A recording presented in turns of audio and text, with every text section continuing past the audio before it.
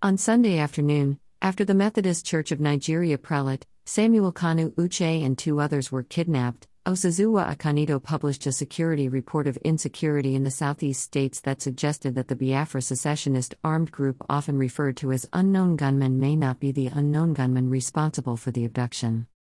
Osazuwa Akanido clearly analyzed series of kidnapping happening between Lokpata, Lokpaku, Liru in Abia and Okigwe area in Imo State along the ever-busy Enugu Port Harcourt Road that is highly populated by men of the Nigerian Army of 3 special military units with high-precision weapons including armored tanks. Victims of kidnapping in the area always mention Fulani herdsmen as their abductors. Close to Lokpata Junction, where one of the Army special units always position armored tanks, is Gariki, Hausa Fulani settlement in Enugu State where it has been rumored that most fleeing Boko Haram terrorists from the northern Nigeria do easily settle with the traders. The most recent kidnapping in the area being that of Methodist Church Nigeria prelate, His Eminence Samuel Kanu Uche and two others have revealed that the highly populated men of the Nigerian Army mounting guard in a short kilometer distance between the Lokpata and Okigwe area of the Enugu Port Harcourt Expressway have questions to answer. Samuel Kanu Uche said his abductors are Fulani herdsmen who work behind men of the Nigerian army mostly from the Fulani tribe in the Lokpa Junction.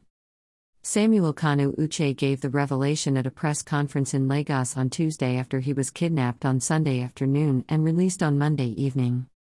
The interview is broadcasted and published by many news media is presented as captured by Igbear TV. Excerpts. The Methodist Church Nigeria prelate, His Eminence Samuel Kanu Uche, have narrated his near-death experience in the hands of kidnappers.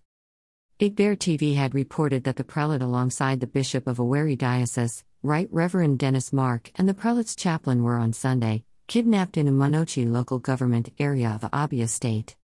Narrating his experience in a press conference held at Methodist Church, Yaba, Lagos State and monitored by Igbear TV, the clergyman said their abductors were Fulanis alleging that some personnel of the Nigerian army from Fulani extraction were aiding the kidnappers in their activities. In the words of the prelate, "These people came out from the bush, they divided themselves into 3 places, some people fired at us and there was another group in front to make sure that we didn't run away, they fired shots at our vehicle and eventually, they abducted 3 of us. The communication man of the church was able to escape, the driver was able to escape. They abducted me, the Bishop of Owerri and my chaplain, and they took us to the bush and were torturing us. It was in the process of that torture that I hit my right eye on a tree. Even when blood was flowing and I was soaking my eyes with a handkerchief, they didn't feel like anything happened. All they said was that we should follow them, that they were not actually against Nigerian citizens but against the government, that the government is a bad government.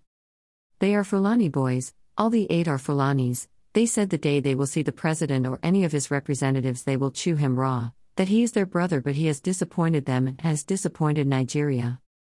I said even though I'm part of government, I'm a church man and not a government official, they said okay, that is what have saved you, we would have killed you outrightly without asking for any ransom but now that you are a church man, let's go inside the bush. I trekked up to 15 kilometers but I knew that we were rigmaroling, going up, going down and eventually at 11 p.m. they said okay now we can negotiate, each of us will pay 50 million naira and we are going to pay 150 million naira. I thought it was a joke, I said we were going to pay 10 million and they said what? Don't say that, they lifted up their knife to cut me, I said please hold on. According to the clergy, the leader of the group is about 35 years while the others are about 18. He said they had taken his rings, chain, took the money they had on them and insisted on 150 million ransom. The clergy said the abductors came down to 100 million ransom, warning that if they negotiate, they would be killed. I said okay. We will pay you in 100 million. After some time, they said where is the money and I said this is Sunday night how can we get money this night and you know that there is this sit at home in Igbo land. We can't afford the money now be patient till morning, we will make contacts. He said they lost patient, laid Bishop Dennis Mark down, raised a knife to cut him, while another pointed a gun at him, prelate, to show that they were serious. I told them we will raise the money for you.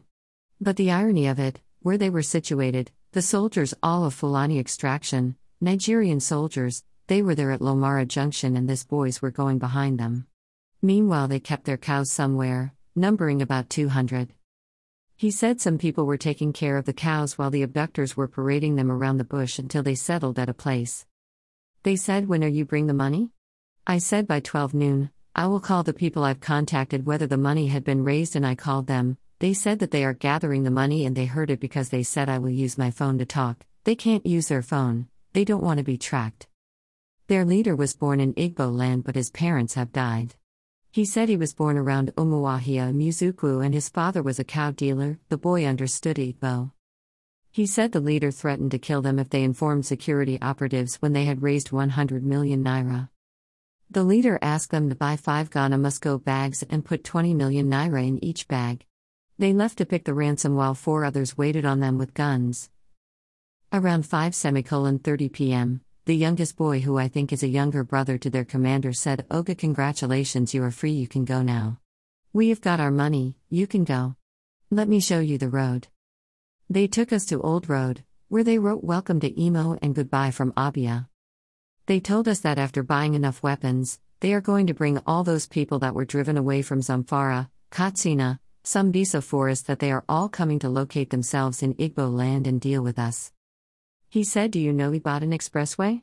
We are in all the bush there. We are also in the south-south. We are waiting for the slightest signal. We will finish you people and take over this land." They claimed that Nigeria belonged to Fulani. The priest maintained that military personnel of Fulani extraction were aiding the kidnappers, who disguise as herders in the daytime but are kidnappers at night. He called on the government to take a decisive action, otherwise what is happening in the north will be a child's play. On how they picked up the ransom, he said the terrorists came to the pickup spot with a truck without a number plate. He stated that all efforts made to ensure that he is released was that of the Methodist Church and her members and not security personnel nor government. Greater than we paid in 100 M ransom for freed Methodist prelate Lagos chairman.